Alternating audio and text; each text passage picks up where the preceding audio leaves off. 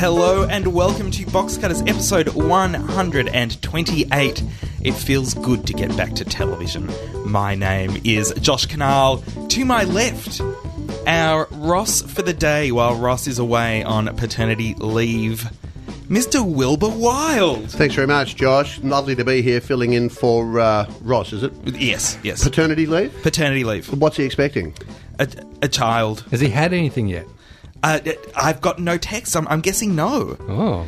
And that voice to my right is Brett Cropley. Good evening, viewers. Yeah, no texts. I'm guessing no. And Deirdre has been ready to pop for a while. I'm wondering what's happening. She's clearly not eating enough curry, going for enough walks. Not enough sex. I don't like to pry. This is what's supposed to bring it on, of course, Yes. amongst other things. No, it's what starts it off. That starts it off but also completes to- the process, I think. As used as comedy gold in Friends. Well, yes.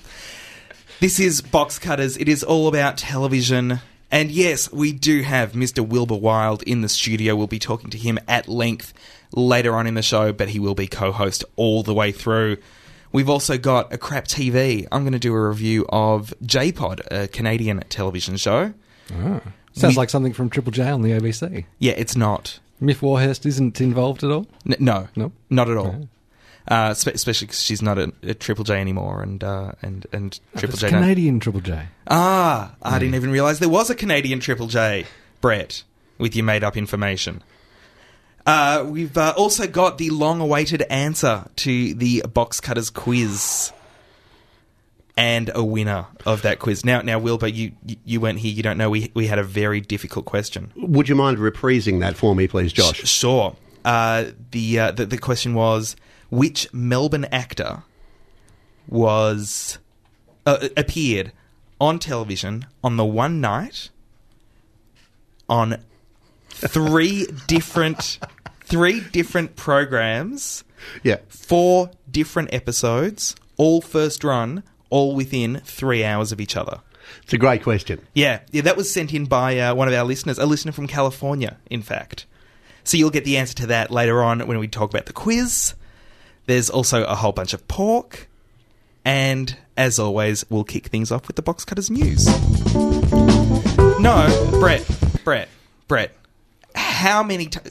128 times we've done this.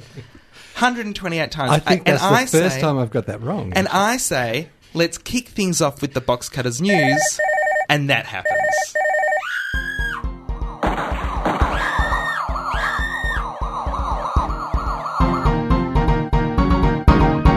And now for the news.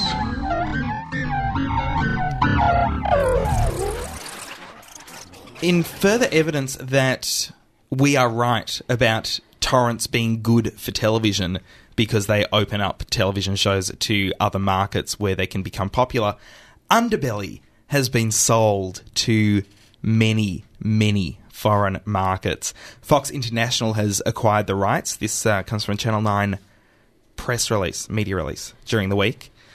Fox International have acquired the rights, and the channels and UK-based distributor Portman Film and Television are going to be distributing the 13 one-hour episodes throughout the UK, Italy, the Balkans, Korea, Pan-Asia. I don't know where that is. I don't know where Pan-Asia is. I'm guessing they just mean across Asia. Portugal, Russia, South Africa, and Turkey. Funnily, not Greece. Pan-Asia could include India, could it not? Yes, it could. Because there are something in the order of 400 million cable subscribers in India. Maybe it's 100 million cable subscribers, but they have an audience of 400 million because everybody just hotwires it. Right. Just takes it off the telephone pole, you know. Yeah. So that leads to a situation where Molly Meldrum with Humdrum over the years has become a huge, huge star in India to the extent where he gets mobbed. Really? How? Like, where are they showing Humdrum in India? It'd be on, what is it, not Austar, but like Star TV or one of the cable providers over there, have just bought some Australian product of music reviews of many years ago, and Molly's a huge star. I mean, you think about who he interviews, and the market in India is certainly no less receptive to Madonna and David Bowie. And, well, that's true. Anyway, but fair apropos point. cable television and the popularity or potential popularity of Underbelly in India, I think it's a great show. I'm wondering if they have the same rules about television in India and on cable in India that they have about their movies, because there are a lot of breasts in Underbelly. I know you haven't seen it, Willow, because you live in Victoria and therefore could not have possibly seen Underbelly. No, I've seen them all. I travel a lot, you know. Oh, yeah, no, fair enough. It's been on planes, hasn't it? It's on Qantas now. Yeah, I think so. Yeah, a lot of breasts in it. So I'm wondering if they'd be able to show that in India. Without causing outrage, I'm not sure, but cable is most probably... Well, I have no idea whether it's censored. Yeah. To the same extent. If they're showing a Britney Spears or Beyonce film clip, is that kosher? It's terrible. I don't know. Is there kosher in India? I don't know. What is the Hindu equivalent of kosher? Email us, hooray@boxcutters.net. But anyway, isn't that great? That is great for Channel 9, because they've lost a lot of money by not being able to show it in Victoria. I mean, they've lost huge potential revenue. 1.2 million on average around Australia without the Melbourne audience. This could have been in excess of... It would have been, let's just say it safely, in excess of 2 million viewers per week. Easily. And justifiably so. It's a fantastic series. And that's... And you know, that is Olympic opening ceremony numbers. Oh, yeah. So Channel 9 have lost a lot of money from this. It is great that an in-house production like that can be sold internationally and make a bit of coin for them.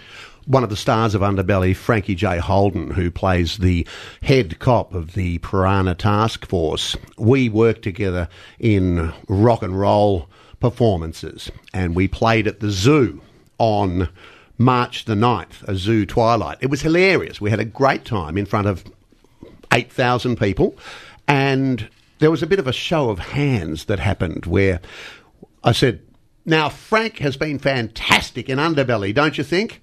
And I reckon a third of the audience at the Melbourne Zoo went, "Yes!" So, apropos torrents being good for TV, yeah. Yeah, of course they are.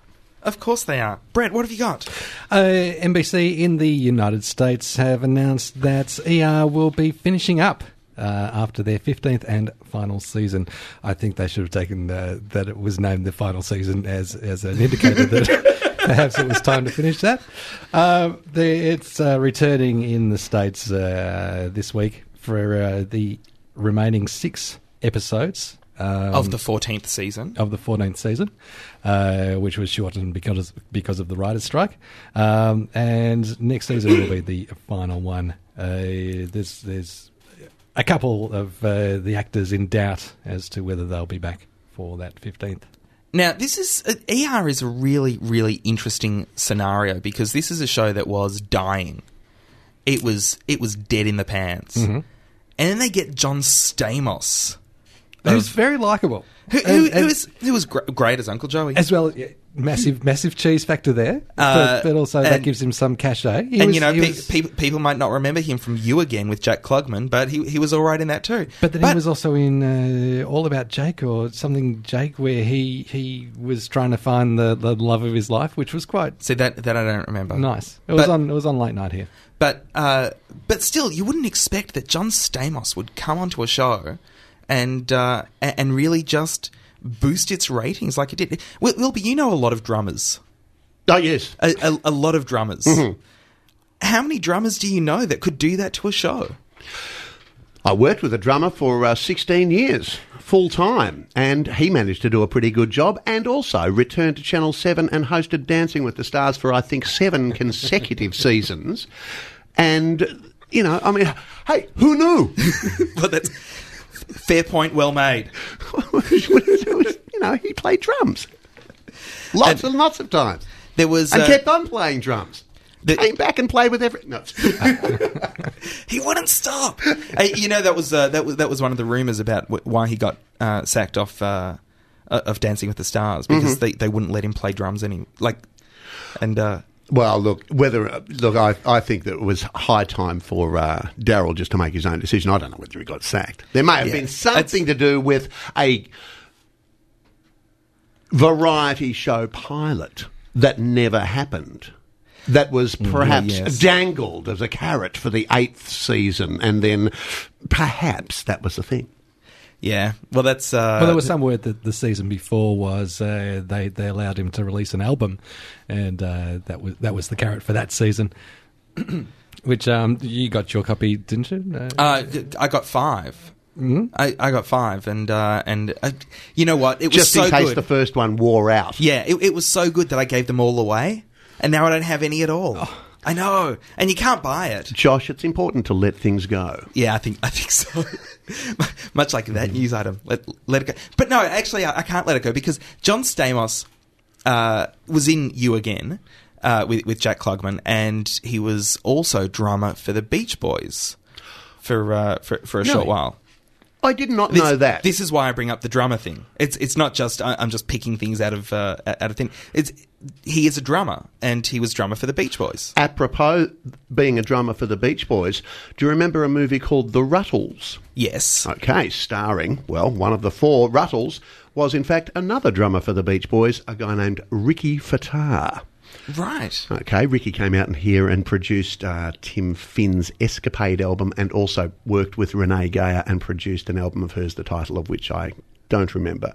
But there's a little bit of a synergy right there in terms of famous acting, singing, dancing Beach Boy drummers. Yeah.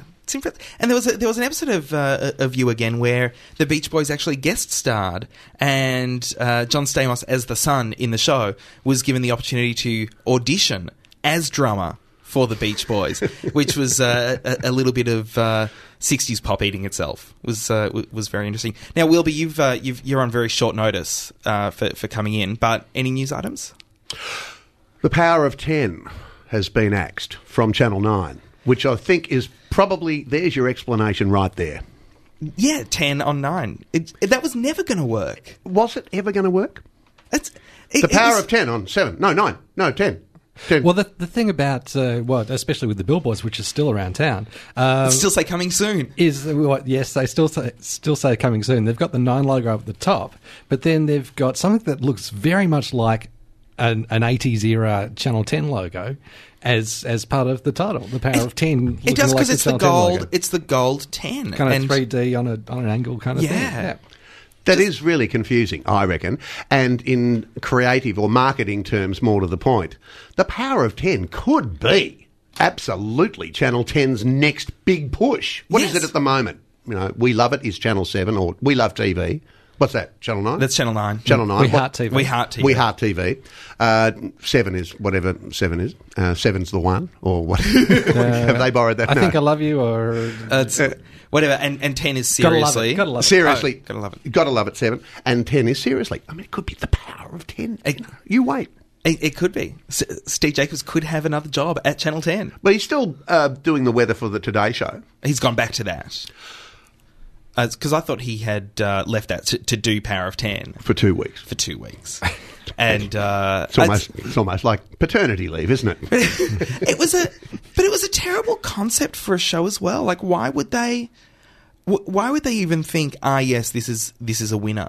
It seemed like a desperate attempt to try to get back the audience that they once had with Millionaire, but try to dumb it down a little bit. Because Deal or No Deal is so successful that maybe people want dumb things. So let's go with The Power of 10, which is really just like Family Feud. In a sense. Like, it's just ridiculous.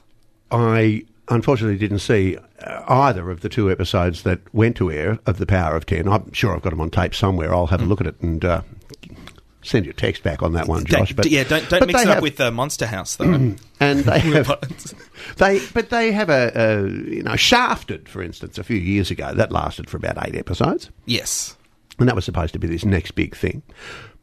Again, terrible gameplay. Terrible gameplay on Shafted. Great host. Oh yeah, he was all right. Great he host. was all right. Yeah. But terrible gameplay. Just a little bit ridiculous. So anyway, They don't give it much. The real news behind that, I think, is that they don't really give it much of a shot, do they? Well- 2 episodes dwindling, whatever it was, 600,000, then 400,000 odd, then you are out of here. And could it be that it's because they didn't do a promotional story on 60 Minutes about it, like they've done with so much else? Mm-hmm. Well, it's strange because some critics are saying that 60 Minutes has gone soft. Really? And in fact is just like a longer version of a current affair after a story that went to air this Sunday about a father-daughter couple from Adelaide. Which critics are these? Critics of 60 Minutes. No, but just they. Just they. The Just ubiquitous people. they. Right. They are saying. Yes, particularly critical of Peter Overton, who I think reported on the story, who's a fairly highly paid, serious reporter and covering this sort of stuff. The problem with the story was that you've got this incestuous couple, father-daughter. They've had a child. Yes. Who is 9 Going to be months teased at school. But the story failed to mention that they'd had a previous child who had died of a heart defect at 4 days. Yes. And so the story's been criticised for that. For The not including- omission. For the omission. Yes. Because normally, would they not, I posit, 60 Minutes, mention that? Well, yeah, they should. They should mention that because it's an important part of the story. They should definitely mention that. What is happening with 60 Minutes? Is it... I mean, I say this every year, Wilbur, and we've got James Talia, Channel 9 reporter, is also our European correspondent on Box Cutters. And he'll attest to the fact that every year I say, 60 Minutes is losing it. And every year 60 Minutes does very well in the ratings and has some good stories and keeps going well. This is another thing that makes me think, well, maybe 60 Minutes is losing it again. But I think that it does face serious challenges from time to time. Last year was with Ugly Betty and Channel 7's massive lineup for Sunday nights. We've seen it with Elf previously. But I think that each time that happens, they have to sell themselves out a little bit to kind of grab more of the lowest common denominator. And I think that's probably driving where its content comes from. Because people don't want to... They just have to cheapen it each time to get back in the ratings. Because people on a Sunday night won't be drawn in by a story about elections in Zimbabwe. Well, I think this is probably the outlook of the management at Channel 9. Right. I reckon, yeah. Well, that's fair enough. I mean... Thank heavens for Foreign Correspondent and Dateline. Yes. And Cutting Edge. Where would we be without them? And Four Corners. I'm not sure what's on Four Corners this week, but I'll look forward to it. Oh, it's always good, though. And this is... there is still a place, and I'm glad that there is still a place in Australian television for the long-format journalism. That is something that should never die, because you get that level of investigation that you just don't get otherwise. I think it's vital. The comedy company used to knock 60 Minutes off too. Yeah, they did For like a year. Yeah. They were panicking. Heads were rolling. We'll talk about Comedy Company later on, because very interesting story with Comedy Company and how that came about. Last week we were talking with James about the BBC and crazy things they were getting Something up to. that Variety was saying about licence fees and Yes. sharing with commercials. And so I've got more information about that. A report has come out called The Digital Opportunity, which was published by the media regulator Ofcom, which is the Office of Communications in the UK. And they are suggesting that the licence fee paid by all of the TV owners could be handed to other providers like B Sky B and Discovery for them to produce material that benefits the public. On commercial... Well, on their cable commercial channels. So the money would be given to commercial enterprises to specifically produce content that would be of public interest. That doesn't sound right. Why not give them money to produce content that'll be of public interest that'll be played on the BBC? Yeah, well, I don't know. I haven't got the report. I've only got a report of the report. That's double dipping as far as I can see from the cable channels. I mean, they're already paying, I presume, a subscription for cable and a license fee for their TV free to air. Yes. And they're going to divert all or part thereof of that license fee back to the cable channels. Yeah, ridiculous. Sounds like Sam Chisholm's done an excellent job over there. There's also in this report was a suggestion that ITV, Channel 4 and 5 are allowed to become purely commercial. So, Brett, you were over there about 10 years ago. Mm-hmm. Was there... Those channels, are they still partly publicly funded and partly commercial? As in 3, 4 and 5? Yeah. No, I think that was all just straight commercial. All of them had ads. Channel 5 was actually just launching in my last year over there, and was having stuff like topless darts and bunnies presenting news. Sorry, people dressed up as bunnies presenting news. So like Channel 10? Actually, beyond Channel 10. The CEO of Ofcom said, and this is from Variety, public service broadcasting is at a crossroads. Viewers still want a mix of high-quality UK-made content, but the traditional television model is not enough to meet all their needs. This comes just a few weeks after Channel 4 in the UK said, we're not buying any more American content. We're going to put all of that money back into making high-quality UK content. Now, I want to know who's going to know the public better? Someone who actually makes a commercial living out of putting their faith in the public, or some bureaucrat? You would hope somebody that was putting their money where their mouth was, basically. You would hope so. And Channel 4 are taking a big risk. And here comes this guy who's just saying the exact opposite. Who is going to, at Channel 4 or 5 or at the BBC, who is going to purchase Underbelly? Is it going to be shown on free-to-air, or is it going to be shown on B Sky B? It would be B Sky B, because Fox International have bought it. So I'm guessing that it will be shown through the Fox channels there. Which begs the question as to the future of free-to-air TV. What are their licence fees? Do you know off the top of your head for their BBC stuff? No, I don't. Okay. It's probably comparable or in the ballpark of a subscription to cable. No, I wouldn't. Much cheaper. I think Much it's cheaper. Like, okay. It'd be like 120 quid a year. A year, all right. And what's cable going to cost you? It's going to cost you 50 quid. 50 quid a month. That was me who bumped the microphone. It's John Howard. Mr. Howard. Yeah. Every time someone bumps the microphone, it's John Howard in memory of the great debate where he kept hitting the microphone.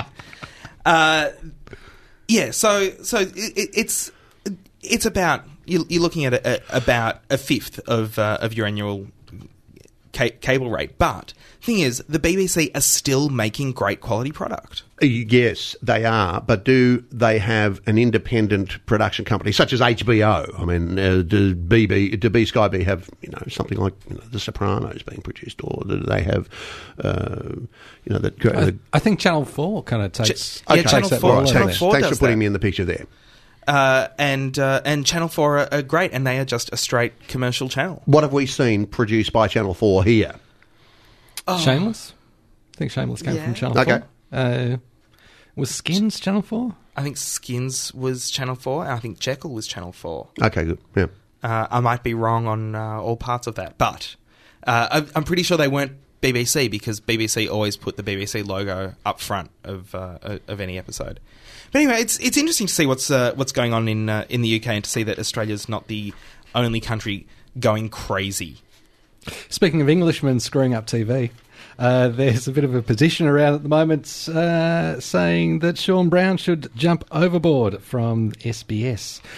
Sean Brown is, of course, the managing director of SBS and is the wag that keeps on coming out and saying that people just have to wake up and smell the coffee and put ads on the ABC because he put them on SBS, and TV works much better, much better that way. It's the only way he's going to sleep well at night. However, it doesn't come without a cost. David Stratton, Margaret Pomerantz and Mary Kostakidis are amongst those who have been driven from the network in his time at the helm, and there's a reason for that.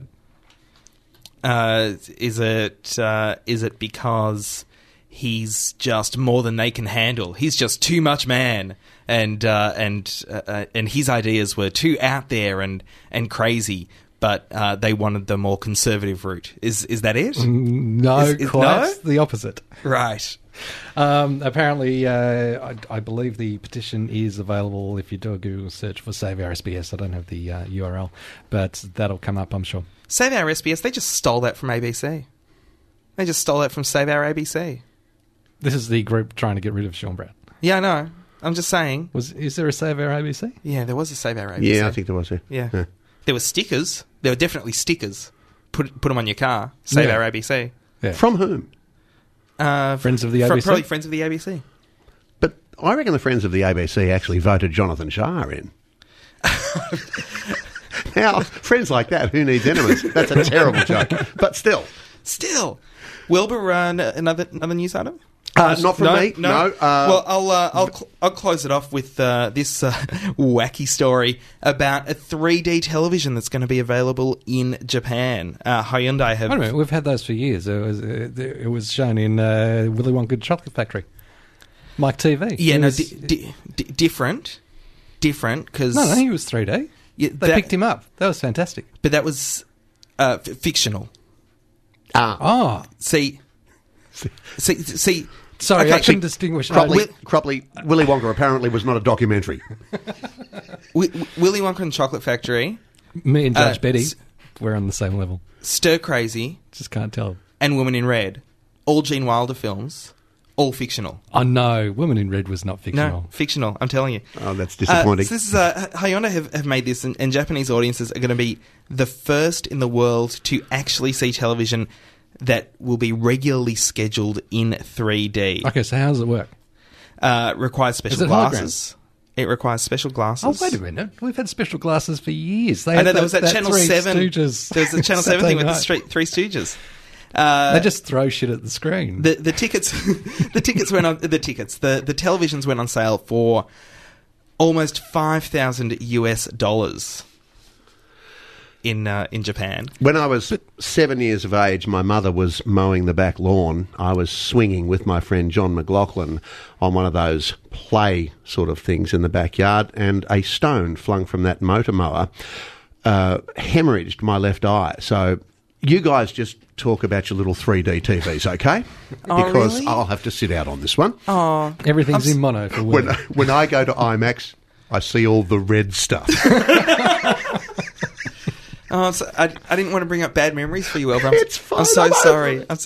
Well, and but I mean, surely that's got to drive up production. What companies are producing 3D content apart from IMAX, which is meant to be seen on a 10-story high screen? Nippon BS Broadcasting is a satellite broadcaster that's going to start producing 3D stuff. It technically, actually no, it has been producing and airing 3D stuff since December. Including sports events, travel shows, animal documentaries, and it's going to try to air live 3D sports in either summer or autumn. It's not going to be any more information than HD, is it? He says, loud, confidently, and most As probably long wrong. as it's not HD 3D, And because then it would be twice. Why would it be twice? Well, because if you've got that resolution in two eyes, you've logically got to double up. Is that right? Okay, all right, fine. I'm happy with that. yeah, It's still, Are they really doing it with red and blue glasses? No, not red and blue glasses. It will be Polarised. polarized glasses, I'm guessing, which also means you have to sit directly facing the center of the television. That's my guess. I don't know. And maybe it is some other fantastic technology. When they come up with something that's like just a platform and you can walk around it and see the picture. The hologram. Yeah. I'm waiting for that. Yeah, help me, Obi-Wan Kenobi. Give me a nudge then. That's what you want. That's Okay. right. Yeah. That 3D thing's okay for the car, but I wouldn't have it in the home. And with the news of Wilbur Wilde's ocular disaster, that is the Box Cutters news. Hi, I'm Ryan Shelton, Box Cutters' favourite ever guest, and I've really enjoyed myself on Box Cutters, so listen as much as you can, because I'll be having it on loop on my iPod. Hey, Brad. Yes. Wilbur Wilde's in the studio. Now, just taking out Ryan Shelton for our favourite ever guest, I think. Really? Wow. I think they'll. Yeah, who's he ever beat? There will be some guests who will go, well, what about me? And we'll say, well, you're not here right now, Yeah, And there'll be that's right. some And, that'll say, I thought I was the fourth box cutter. and not a lot bigger than me and can beat me up. That's right. And all I've got to say to them is, have a good look at yourselves. Now, Wilbur, you were quite famously, other than being in Old 55 with Frankie J. Holden, for many, many years, you said 16 years earlier, you were the saxophonist with the band on Hey Hey It's Saturday.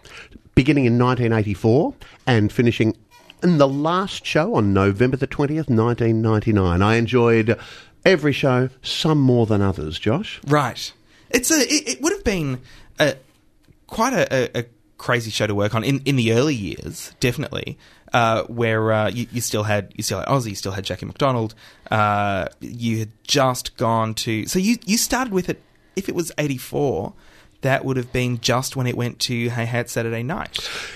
9:30 till midnight, live, no audience, 3 or 4 cameramen, audio guys on the floor. So there was Daryl, Jackie, Oz, Animal, bass player named Rob Glover, who we know from the Sports, and me. And that was all that happened. And of course, the disembodied voice or voices of the man of 1,000 voices upstairs, Mr. John Blackman. And the very important fingers of Murray Dragoni. Exactly. All off cart, by the way. It's amazing. I would actually love to get Brett. Off air, you were saying that you've worked with Murray. It'd be great to get Murray on to talk exactly, about that. yeah. He must have the fastest hands in television. Well, the show ran for 28 years and began in 1972. And Murray, I think, was pretty much there from the outset. John certainly was. And Daryl, of course. Jackie came a little bit later. It was, like a cartoon corner-ish sort of thing, with which I grew up. Yep. And, I grew up with that show, as people say to me. We grew up with that show. So, well, so did I. I was on it for 16 years, but I was sort of still growing up while I was on it. And way back in those days, that was a lot of resources to put to a guy hosting in between cartoons that were being played on the Saturday mornings. That is the nature of the game, though. You're going to need 3 cameras, and when somebody starts talking, it's just, you have to have a director, you have to have a vision switcher, and you have to have audio guys, and that's But also talking specifically about John Blackman and Murray on the sound effects for... That sort of eventuated because of John and Murray's fantastic rapport. And Daryl would throw upstairs to Murray to have a sound effect. And then the characters started. Norman Neumann and the Angel. And that was Phil Lambert. And please don't ever forget the contribution to the show that Lucky Phil made. One of the funniest guys on the planet. And it's a group collaboration, certainly in those days, to get it up and running like that. And it was also a fantastic thing that we don't see that much on television anymore, which was largely improvised television. John would come up with a gag. Murray would come up with a sound effect. A lot of it on the fly. Can I say also, this is something I think that a lot of people don't understand, is that John Blackman saw in his voiceover booth exactly what everyone else saw. There were no banks of monitors for John to know what was going on. He just had the on-air what was going to air was what John saw. He had one monitor. So there were no red lights or, sort of buttons and forewarning, as I say. It was just on the fly, as you said. And Murray also. Murray was sitting in the opposite side of the control room, but he and John would be in contact. And in fact, when I say in contact, John had to lean back on his chair and grab Murray's attention through one of those small windows that you find in those soundproofed booths. Mm-hmm. And there'd be a wave of the hand and Murray would put in a cart, and there was that going on. There was that sort of, darn near telepathic, but a little bit of sign language type relationship. And it would have to be that amazing instant coordination to get the music for Angel and then Angel to fly in on screen, and all coming from something that was at that moment important for Angel to say. Like it would have to be really, really quick. Well, Blackman, I remember, and he's a very, very, very dear friend, and I've told him on a number of occasions that I think he's just one of the funniest people on the planet and has had me in tears laughing. I said, "You are really the funniest guy I've ever met." And he said, "Oh, no, I'm not, mate. I was just born with the accident of timing," which is so delightfully self-deprecating. But he's, I was lucky enough to panel for a show that he was a guest on, in the old 3RRR studios, and I've never seen a man improvise like that, on air, live, just instantly. He would turn Dickie Knee on straight away. He would make his own sound effects using the door that we had to the studio and his own feet and whatever it was that he had at his disposal. He did that. Well, he comes from the radio school and certainly one of the most experienced broadcasters you'll see or hear. And he started off in Goulburn when he was a kid, and then went to Canberra, I think 2CA or something like that, and then came down and he and Bruce Mansfield were a ridiculously high rating breakfast team on AW right up until 1986. So there's an absolute surfeit of experience for John, and that's what he revels in. He revels in that theatre of the mind, and it's something I like to think, after having worked with him for a lot of years, that I've tried to learn from John. And Hey Hey It's Saturday Night was a huge experiment. It was a risk for Nine. They were taking a kids' show, turning it into an adult show. And I can tell you quite authoritatively that Gavin Disney, the then executive producer of Hey Hey It's Saturday and Daryl's partner, along with Ernie Carroll in Disney and Summers and Carroll, was informed by Kerry Packer, and I paraphrased, but the quote went something like, "You've got 6 weeks, then you can piss off if it doesn't work." and Gavin, who was a big man and used to dealing with those macho, chesty sort of Channel 9 types that were around then and probably still are now, he was quaking in his boots. Yeah, as you would be. The big man tells you that 6 weeks. That's a luxury these days. Which is what I was saying about, the power of 10. 2 weeks, can't piss off. Yeah. It's a grotesque industry, and, it can be, So how long did it end up running on Saturday night? Like late? Well, from 16 years. No, but 9:30 just the late night one. 9:30 to midnight was about 3 years? No.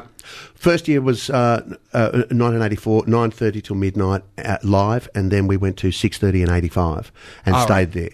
And that was because the experiment had... Look, you have to remember, it was a kids' show. It was a kids' show in the morning. It was a kids' show, even 9:30 till midnight. And this is the thing: there was never any shit or bugger or might have been a bugger or something like that. But there was. That's what it was. I mean, sure, there's the entendre, and it worked for the adults. And by then, bands were coming on, and there was that sort of great, the Red Faces and the Master Slime and Chook Lotto and this other stuff that Saturday just sort of happened. Night's Chook Lotto night, got a barrel full of chooks. It's going to be all right. Wish I'd registered that with APRA. But we worked at that level, even when the commercial breaks were on and we would talk to the audience. to swear or to work blue, as it were, was uncool. Well, you didn't do that because you can't work at that level on the show. Yeah. So you kept it. There were a couple of little bits and pieces there, but that's what you learn. You work at that level on the show and you work at that level in the studio. There's no swearing or, it was a kid's show. How is it different going from... because Hey Hey would do 3 or 4 live shows a year, like live in front of an audience. So Red Faces was a 4 times a year scenario. And then from that went to being in front of a live audience every week with Red Faces every week. And how is it different going from just a studio, just the crew as your audience, to having a full studio audience? The crew always remained our audience, even when there were 200 odd other people in there, and some of them were very odd people. I reckon we worked without an audience for at least the first 3 or 4 years, apart from the theme shows when, as I say, 3 or 4 shows per year, and they'd have a DAG show, or they'd have a, cartoon show, or, it'd be a vampire show, Yep. and people, that thing. And they were really well supported. They'd all line up at the Jago Street Gatehouse and then be shown in, and it was so exciting. It was such a sense of occasion, and they'd be paraded, and it'd be a look-alike show, and Daryl would say, look, if you look like somebody, come down, and then people would come out of the woodwork. Yeah, you have 100 people down there, and there'd be Max Walkers, and there'd be Robert Menzies, or whatever the like. But we made that transition. I think it was just decided that it was sort of, we had an audience and it just worked, But in the early days, without an audience, it was like a very intimate sort of thing, a pool of light on either side of the studio, the host set and the band set, and in the middle was sort of dark. Was it still in Studio 9? Yeah, it was always in Studio 9, Yep. yeah.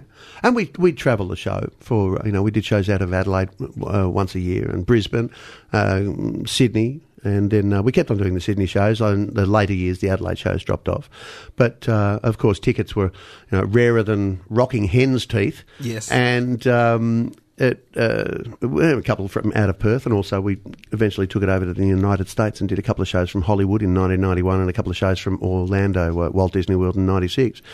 And the camera crews over there in the States, I remember the first one we did from Los Angeles, and there was a running sheet for the show, which was a foolscap sheet of paper on which, on one side, there were 7 or 8 segments, and the other side, 7 or 8 segments, whatever it was, 30 or 14 segments for the 2-hour show. And the opening segment, just read from the top, episode 1991, episode 13, whatever it was. And then it'd have band play on, Daryl opening remarks, introduce Chevy Chase, and then it'd be band play off, or Tom, Chevy Chase, Tom Jones, and a band play off, and there was a black line. And one of the cameramen came up and said, well, what's that? What's that mean? I said, well, there's round about the first 9 minutes of the show. And that was it. And you talk about improvisation and things on the fly. But there was structure. You knew that Daryl would be interviewing Chevy Chase. You knew that he'd have a chat with Tom Jones. The band knew the charts. We had rehearsed in the afternoon with Tom, and we knew how to play it. And then there was a time where the chat finished, and Tom, we know you're going to be a great, just go over there and sing, Hold On, I'm Coming. Here he is, ladies and gentlemen, Tom Jones. So there's that sort of stuff that you don't need to write down. Yep. Because if somebody drops the ball, and Daryl never dropped the ball, but there were many people around to pick it up. And this is the thing about, and that a lot of people don't remember about Hey Hey, is that it was a fantastic team, and it was a team effort. When Molly came on board, Sure. with we've already talked about John Blackman and Murray Tregonning, but with you and with Red. And Animal as well. For the first 4 years, Animal was there, yeah. And Pluckada, Dickie Knee. Dickie Knee was actually John Blackman. Dickie Knee, the voice of Dickie Knee was John Blackman, but the operator was Crystal.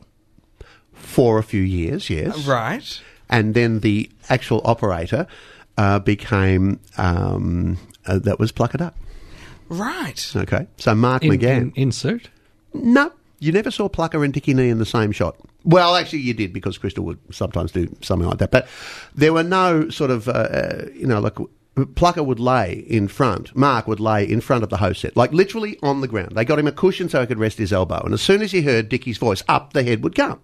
And it'd start waggling around. And so once again, no forewarning or anything. He was just watching off the monitor, and then John would, you see, Mr. Summers, and up he'd go, and he'd be just on the ball, ready to go. And then, to the van, Dickie, and off he'd go. But, so it's such an unsophisticated thing, because it doesn't need to be any more than that. Yeah. And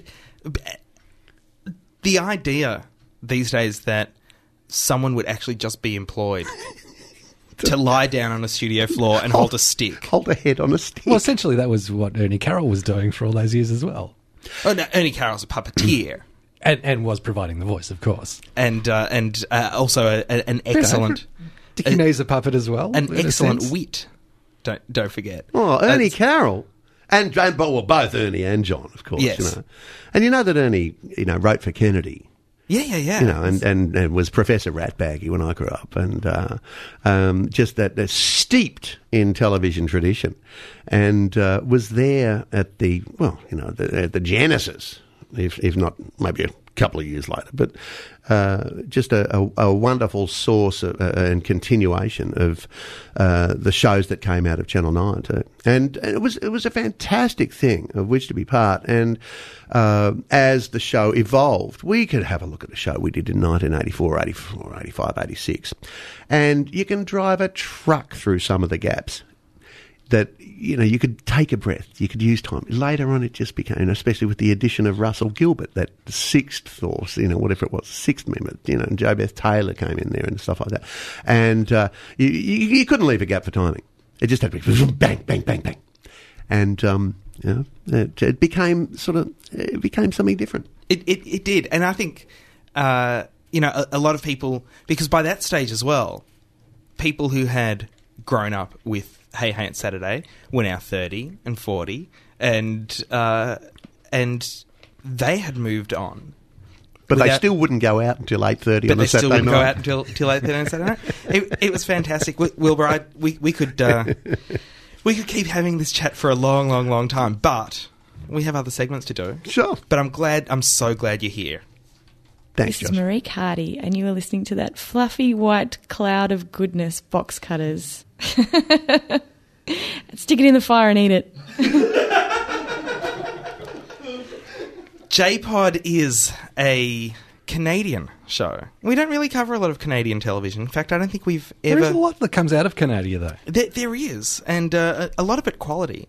And one day I'm going to do a Things You May Have Missed about Degrassi. I've got the first few seasons of Degrassi on DVD. My So-Called Life was Canadian? No, it was not. Really? Really. My So-Called Life Man, was that felt so Canadian. It was the same people that did 30-something, and recently did that short-lived show about the girl who does the video blog. Bionic Woman. No, not Bionic Woman. Lonely Girl 15? No. Girl that does the video blog. It wasn't... It was made for... I can't remember the name of it now. It was made... with the vampire? No, that's Moonlight. Yes. No. It was but made... she does a video blog. It was made especially for the internet and then released on television because of the writer's strike. Yep. But anyway, they were the people that did My So-Called Life. But... there is some great television that has come out of Canada. Northern Exposure. No, it was... 3 strikes, Cropley, you're out. Second City TV.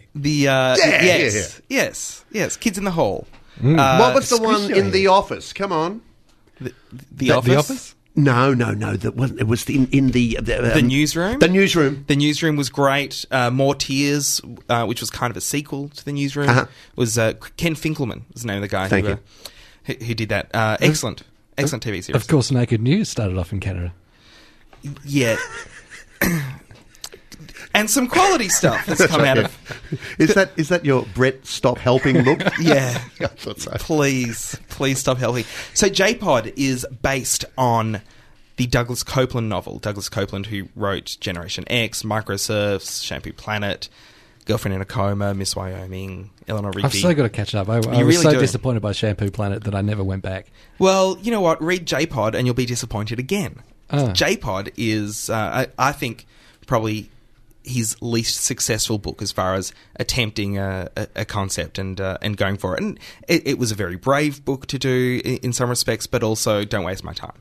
That's, I've got no time to be wasting with a Douglas Copeland novel. I sit down, I want to enjoy it, I want to read it all in one go. I don't want to have this crazy attempt at art that is failing. You buy it at Tullamarine, you throw it in the bin in Perth. No, I don't throw them in the bin. So is it kind of like the William Burroughs cut-up type thing? Did it make no sense in that kind of sense? Oh, no, it made... Or was trying to be art in that kind of sense? No, the book was... Basically, he put himself as a character in the book. And that was a big part of the book. So there was this kind of meta Copeland character. Okay. What does J-Pod mean, though? Well, J-Pod is set in it's not an animation studio. It's a video games production company called Neotronic Arts. And through a glitch in the human resources system... It's Tron. All of the employees whose surnames begin with J were put in one area together, and they and that also just happened to be in the basement, and so that was called J-Pod. Mm-hmm. And so it's about these it's about these 6 people who work together, including the boss Steve. Mainly the story revolves around Ethan Jarlowski, who is a gore expert when it comes to creating these video games, and he creates the gore effects for the video games. His mother has a grow up in the basement, so she is she's a 50-something woman who is growing her own weed. His father was an accountant or had some respectable job, lost his job, decided to become an actor, and is now trying his hand at acting. There's the characters within J-Pod. There's John Doe, who has changed his name by deed poll to John Doe because he wants to be as normal as possible, because he was brought up by his lesbian mother on a feminist commune. Shouldn't he have been in the D-Pod, though? No, because he changed his name after coming in. He changed his name to John Doe afterwards. There's Caitlin, who was a very fat girl who went on one of these fast food diets, like the Subway diet, but not the Subway diet, and became the spokesperson for losing weight using... there are all these characters. The mother gets involved with bikies, and someone dies, and Ethan gets called on to help bury the body, and there's fun stuff in the story. It's like a Canadian Chances. It is like a kinda. Don't want to sell it short. No, Okay. no, not like. There's no Nazi subplot towards the end. There's No werewolves? No werewolves. Similar amount of nudity, though? No nudity. Natalie McCurry. It's a really Yes. It is a really fun and charming show, and a lot more enjoyable than the book. So if you've read the book and you were turned off by the book, it is a much more charming and enjoyable show. It's light, it's easy to watch. This kid, Ethan, is ever in trouble with his family, with his girlfriend, with his friends, getting into all sorts of problems. He's the normal one who is surrounded by idiots and troublemakers and all these difficulties on his very young but world-weary life. How old is he? He's 27. Okay. I believe. And is it hip? It is hip. Mm-hmm. It is. It's full of hipster t-shirts. Ethan wears a lot of threadless t-shirts, which is all the young kids are wearing that now. Cool. So it's kind of like Chuck, but without the CIA and... Yeah, it kind of has the same charm that Chuck has. So if you've seen Chuck and you like that little bit of nerd humour, then it's not overt humour. It's just a little bit of, I recognise myself in that, which I do. You recognise yourself in nerds? Or as an CIA agent? As CIA okay, agent. cool. Yeah, yeah. Yes. Clearly, Wilbur. I have the training. Look at him. No dispute from me. As soon as I saw that Uzi down on the table there, I thought, yes, I know my spot. And well, you should. The one of the most interesting things about this show is that it has Alan Thicke in it. From Growing The Pains. father from Growing Pains, who plays Ethan Jarluski's father, Jim Jarluski. It's a really fun show, and I can really recommend it if you're looking for something to download, because it has just been axed by CBC in Canada. So they've done 13 episodes. The 13 episodes have gone to air. Was that a full season? And that was a full season. So that got them to the end of the first season, and CBC went, no more, thank you very much. It's like Nathan Barley And all over again. It is like Nathan Barley all over again. And John except- from Cincinnati.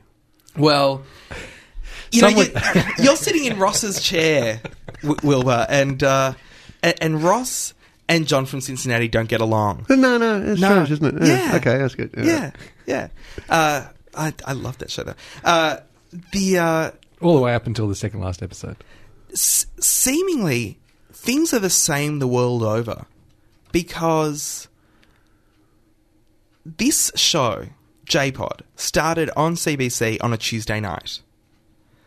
It didn't do so well on a Tuesday night, so they moved it to, any guesses? Thursday, Friday, 9:30. 8:30. Friday night. Friday night, death Veronica slot. Mars all over.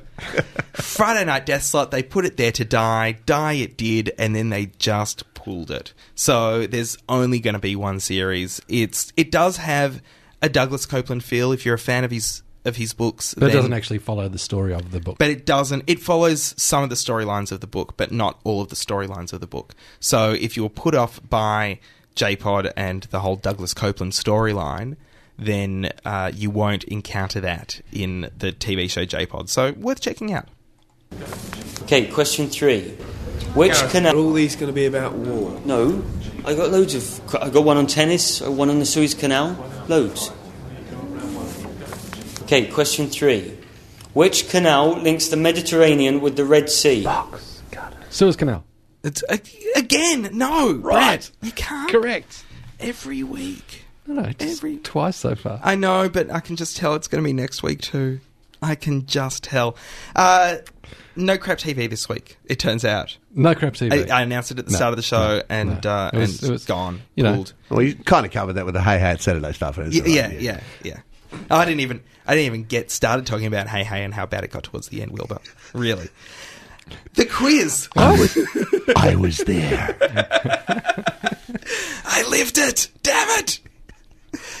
The quiz. Congratulations to Jared Bates. One Now, of the men. Yes. Tell me, this is the most fantastic question. Can you expose the answer in just bit by bit for me? Because and reprise the question. I love the question. Okay. What was the question for those just joining us? For those just joining us, why haven't you listened to the beginning of the show? You can still do that. It's fantastic. Wilbur Wilde is here. Just joining us this week. But as, just joining as us. all fans of Wilbur Wilde will be. Well, yes. The question was, which Melbourne actor appeared on one night in 3 different TV shows, on 3 different channels, on 4 first-run episyes, Okay. within 3 hours of each other. So, and this is in Victoria, right? Well, yes, they were all... they were all legally shown in Victoria. all legally shown in right, Victoria. okay, that takes Underbelly out. There were clues... Strangely, I didn't even think of that before, because I was thinking Vince Colosimo. Because he's done some stuff, Vince Colosimo is fantastic. He's done a lot of stuff. That's right. So then there were more clues given out last week, Wilbur. Okay. So the first week, that's all we had. All we had was that question. Cool. Then last week we gave out the clues that it was on December the 5th, 2007. Okay. That one of the shows was on cable television. And So out of ratings. yes, out of rating season. Yep, out of ratings. And that it was a a male actor? Yeah, last week in November. Yep. So It was a male. Summer filler. Yeah. And that it was a male. I have absolutely no idea, no but I'm idea? looking forward to the answer. So Jared Bates had the correct answer, as did many people. It was an amazing response. And Jared will be getting a bag courtesy of Crumpler, an excellent camouflaged... What's the name of the bag? It's limited edition. It's the messenger bag, the textbook point The textbook point. that you can see there on the video podcast. There is a video podcast. It's got quite an army belt kind of feel to the Velcro pad over the strap with the rivets on it. You know, Brett, I've noticed whenever you say video podcast, Yes. you look up into the corner of the I look studio at the camera. as if there's a camera there. Can't you There see it? is no camera. It's a speaker. You'd think No, that up above that. there's no camera there. It's not going to kill you to video podcast this show. There is no video podcast, though, Will. He keeps saying there's a video, and there is none. Come on, we can whack something and edit it up, and they do it for Don Imus, for heaven's sake. He's just a radio show. He's on TV. The answer, Wilbur. Do you want a drum Nicholas roll? Bell.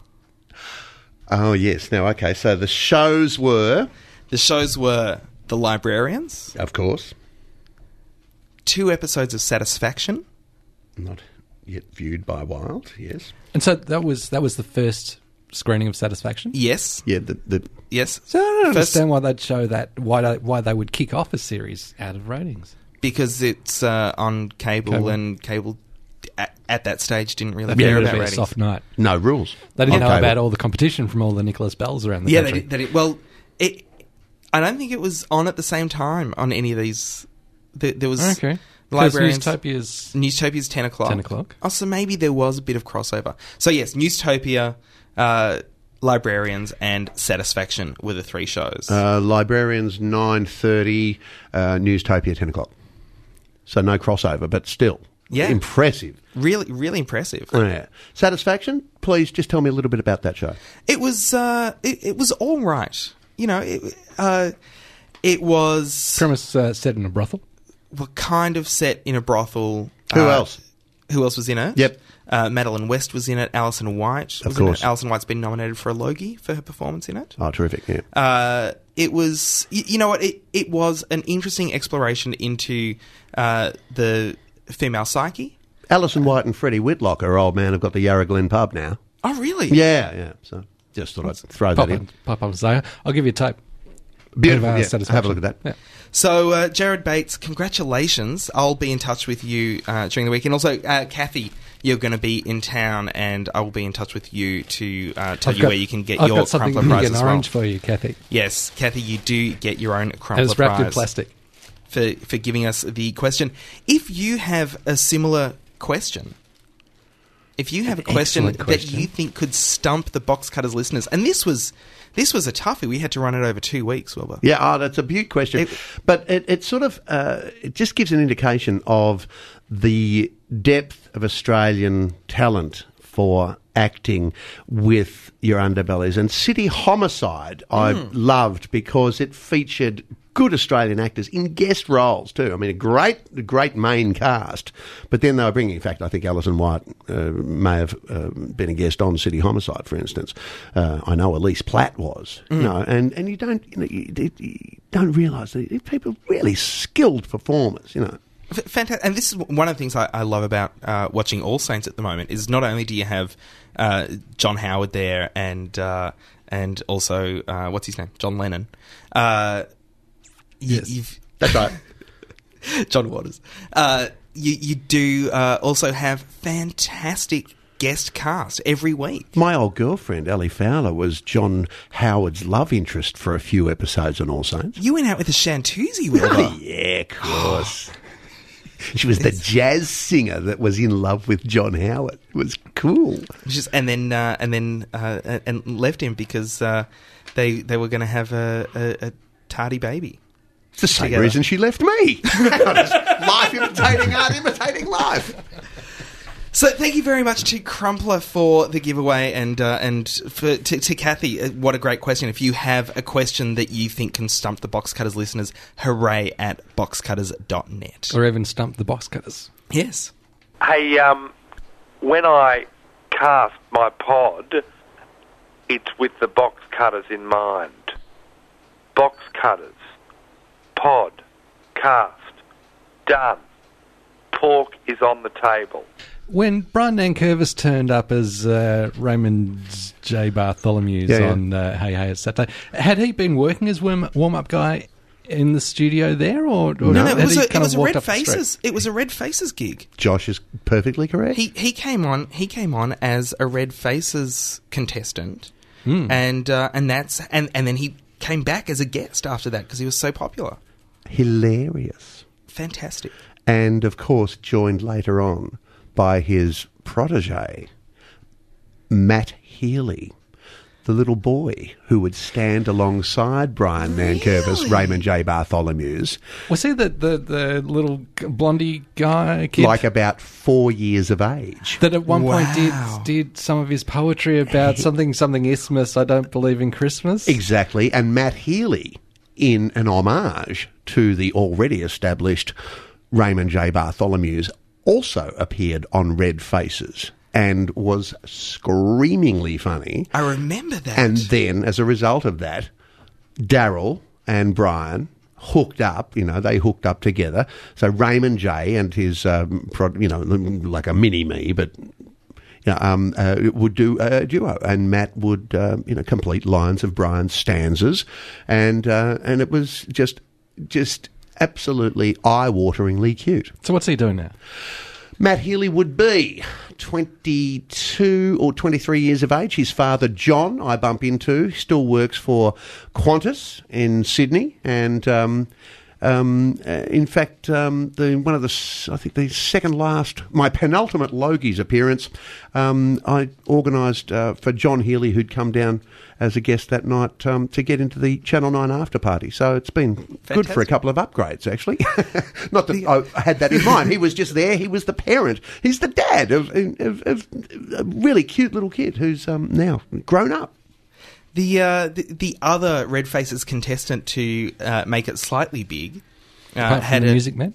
Apart from the Music Man, who made it huge. Barry... No. I cannot remember his name. Not Barry Hall. He looked like Milton the Monster. Yeah. Barry Hall. Barry Hall. Yeah. So I'm thinking of you. You're thinking of him. And a recent Tribunal appearance. No, it's not the same one. But that's right. And that was produced by Red Simons. And he sort of had a minor hit with that. Yeah. And there was another guy who came on and sang, "Only You Can Make This." And what about Bike Boy? Bike Boy came on. He was very popular. He was so popular, he featured in Hey Hey It's Cinderella, the pantomime we did at the Palais in about 1994 or 5. What did Bike Boy do? Bike Boy came on. He was like one of those BMX experts. He'd jump stuff and he'd ride with no hands and he'd turn the thing upside down, yet he was able to magically control the bike so that it could still ride on one wheel. It was, all that stuff that they do, and they pivot and they have those special foot pegs. And Bike Boy, Bike Boy, Bike Boy, Bike Boy, we would all chant as he transfixed and mesmerised the audience. I think from there he set up a gang and they took over the city square, and that's why they had to shut down the city square. Nicole Kidman was... She was part of that gang. Yeah. Now you were talking about, Daryl would say, "Come on down to the studios if That's you right. look like someone." Do you remember a show called Catch Us If You Can? Oh, yes, I do. Vaguely. It was a Channel 7. It was a Channel 7 Did show. Ian Turpie host that? I think Ian Turpie maybe did the voiceover for it. I think Shirley Strawn was on it. I think there was a kid who was in like Secret Valley and then was in a Channel 9 show called Kings, who was also one of the hosts from it. And this was a Channel 7 show, and they would be like at a local park somewhere in Australia, and it was a live show, and they would say, "Come on down to this local park and perform this trick for us, and you will win a T-shirt, or you could win $50 or something like that." And they would get heaps of people coming down. That's right. I could never how people could mobilise that quickly for such a crap prize, and just to get on telly, like it really spoke of a much more innocent time. I don't think you could do that these days. Oh, that's what it was. Get down to this park and then search through this bucket of mud or all of this jelly or something for a key. There are 6 keys. One of those keys will open the door to the car. That's right. And then they would also finish the show with this box that you went into that would you'd go on the blowing money box. The blowing money box. And it would blow money all around, and you would be in this jumpsuit that had no pockets, and you would have to try to grab as much cash as you could. So it was more than one element borrowed from 6 or 7 different appalling television shows. Yes. All mixed into one really appalling television show. Which Channel 7 had no shame in repeating and repeating and repeating. With notices saying, this is not real. This is not real. This is no longer live. You cannot win this prize. But they would definitely just repeat it, even though the whole premise of the show was that it was live. Gee whiz. No shame at all. Speaking of that kind of subtitle, they had something similar to that on Top Gear, where they'd already found Hang on. Will, but every week, Brett goes on and on and on about how SBS are showing old episodes of Top Gear that they have never shown before. So these are first run in Australia episodes of Top Gear. But have you watched Top Gear? Yeah, Top Gear Classic. Can you see Brett's bonnet? You see Brett's bonnet. He has a bee in that bonnet, Wilbur. But you can see the difference. You know the more current ones, even though they're 2 years old, they look beautiful. They're spending $1 million per episode making the latest Top Gears, and they're extremely. Tell me, not literally. Literally. Really? Yeah. Gee, that's a lot. That's production values, isn't it? And now SBS is showing these vintage Top Gears, and they look like crap. They look like graduates of film school. So what's the subtitle? Have put it together. They're looking for potential hosts. So they still don't have James May back in the fray. They've got this kind of chubby after his drag racing incident. Yeah. No, James May is Captain Slow. So it's before he joined. Oh, okay, okay, the cool. show.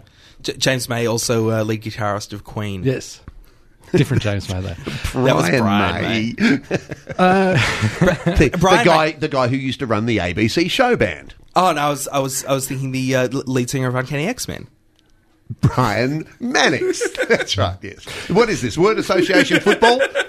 So last week we had, as well as the subtitle, we've found our host or whatever. Last week they had the board of cool, so they've got from cool to crap. Yep. And Jeremy just goes up and sticks the cars on, and he says, as you saw last week, we launched this. This week they're launching the cool board.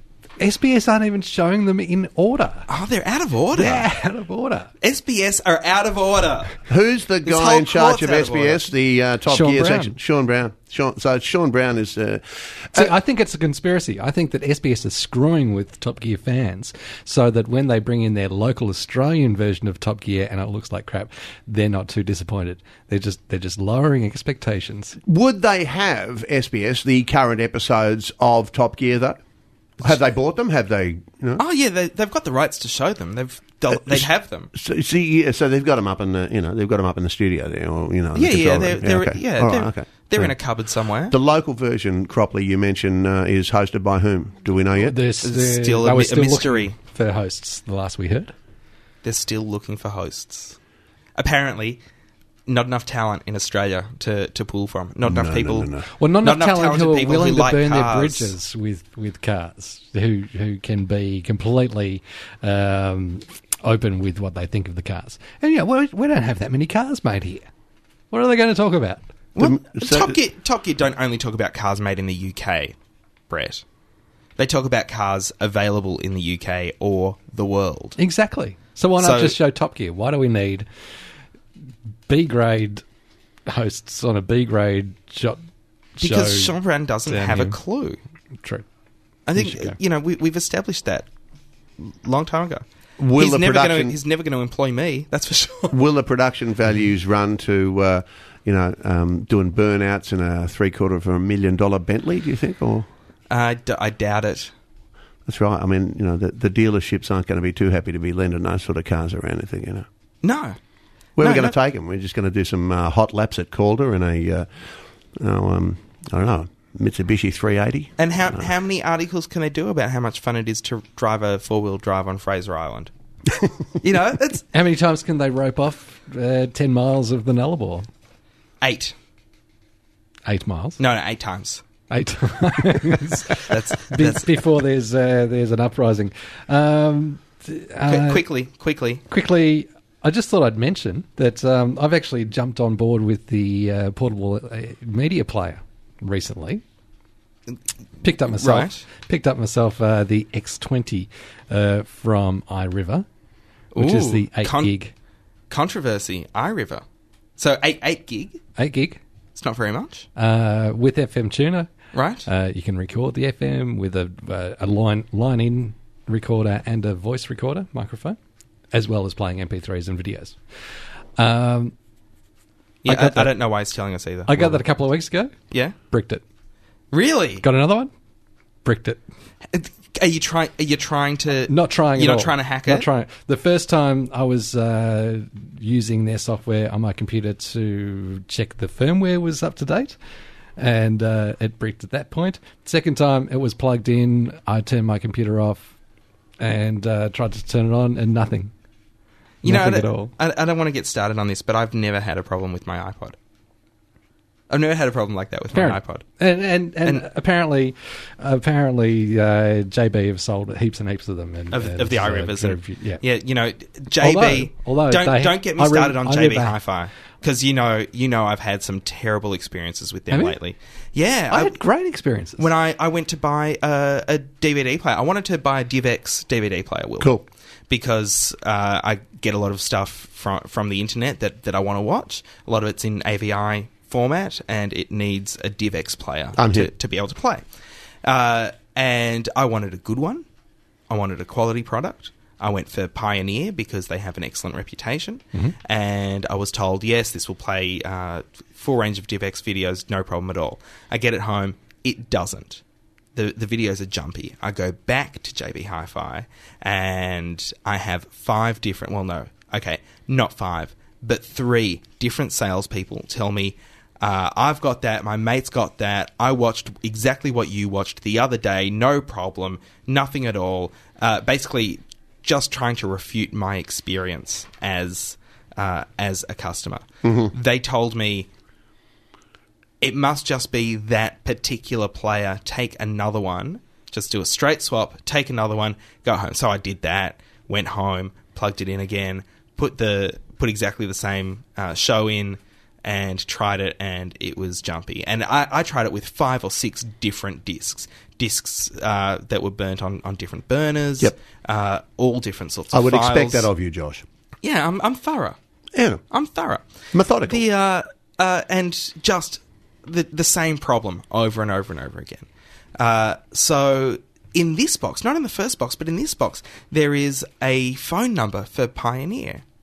And I call them up and speak to the very helpful guy on the phone, and I say, I bought this particular DVD player and it's not playing, and it's not playing properly. And he says, of course it's not.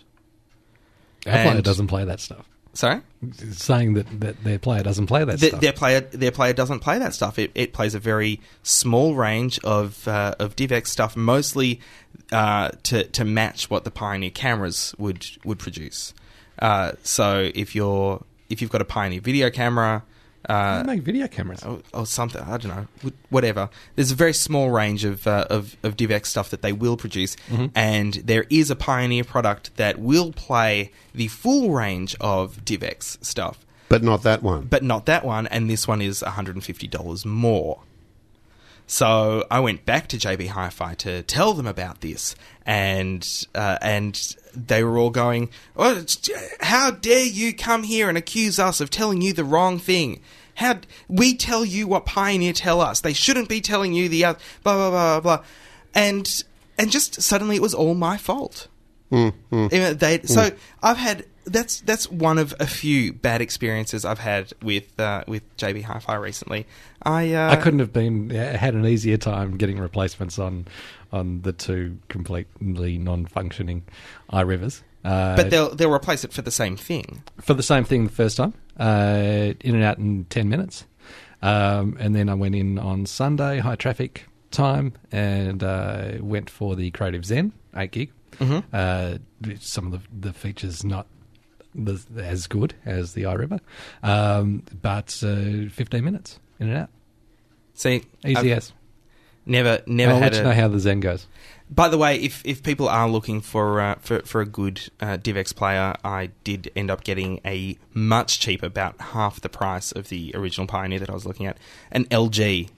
Yeah. LG that had the full range, no problem at all. So it's got network in? It doesn't have network in. Right.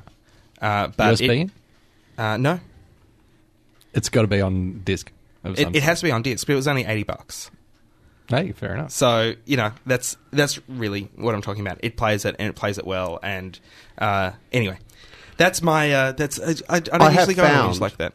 When I've converted DivX files just to straight DVD, that the quality is sensational. Which is into the MPEG-2 format. Yeah. Yep. Yeah, burn them up in Nero. Yeah. It takes me, it takes me 40 minutes or something like that. I just go and open a bottle of red wine and watch Four Corners off the set-top box. Come back and you've got a couple of episodes of Burn Notice. All right. Now, what was the deal with Burn Notice? Burn Notice is finished on Channel 10 here. Did they actually get to the end of the season? Not sure. No, not in the US, I don't think they did. Oh, so it was axed in the US? I'm pretty sure. Oh, okay. Wasn't just a writer's strike thing? Because we both really enjoyed it. Oh, Burn Notice, sensational. I mean, we were talking about Chuck before. Chuck, certainly in its own little basket there, very enjoyable and very cutesy. And I think Burn Notice just had that little bit of I don't know whether it was the SoBe, the South Beach Miami thing, but just had that sort of sophistication about it. Right, I never saw it. Ah, Burn Notice, great show. Saw it. Now, Wilbur, we are running out of time, but how do you deal with Brett stalking you so much? Well, you know how we met. There's a cafe. He was outside your bedroom. The way I understand it, just staring in. In fact, I was the stalker at first. He was the stalkee. Well, I just walked into a cafe, saw this bloke sitting at what would be the equivalent of the big table at Mario's. Where if you sit at the big table at Mario's, if you bring something to the table, it doesn't matter who's sitting there. You just sit down and you start talking, right? Yep. Which I kind of presumed was the same deal at the cafe in which we ended up dining, for lunching, I should say, for 18 months or so, and fairly regularly, for at least 4 out of 5 days a week. And that was what happened. It was just that sort of thing. It was, hey, g'day, how you going? Yeah, Cropley? Yeah, well, okay, right. And the conversation. I believe it all comes from conversation, which is very much a big part of the reason why I was very happy to come down and fill in for Ross tonight. And I wish Ross and Deirdre, his wife, the best of success with the little one. Yes, the foundling. No, the infantling. The infantling. The infant. And yeah, we can't wait for. But it all comes from conversation. It's right. I've learned a lot tonight, and I've been glad to have sat around and contributed to the Box Cutters 128 episode. We would love to have you back. Yeah, sure. We would really love to have you back. Hang on, 128. Make it 256. Or 512, whichever you only work in binary, is that right? Yeah, that's right. That's it. We were talking about John Stamos and drummers before in double set. Drummers really only work in binary too. Hit, don't hit. Hit, don't hit. Hit, don't hit. Our guest today was the excellent Wilbur Wild. Still is. I want to say thanks to Crumpler, our giveaway sponsors, for giving us stuff to give away to listeners and to guests. Wilbur? In a very kind of sports world, Hutton's Footy Frank gift basket. Well, fantastic. Look There's at the Crumpler. What have I given you there? It's camouflage. I can't see it. it's a little sticker. There it is. Sporty boy. It's a sporty guy. The Crumpler Sporty Guy. And fantastic. And some Ernest Hillier chocolates. That's great. The Hutton's ham from Big Uncle Doug Elliott. How did you get him in here? He's been dead for years. I also want to say thanks to 3RRR, our studios that we use for recording this podcast are their studios. Be good to them. April Amnesty is on at the moment. If you are not a subscriber of 3RRR and you wish to subscribe like Wilbur Wilde is doing. In fact, I have already done it during the show today. I've actually subscribed as a passionate subscriber, and I reckon that's cheap at $110.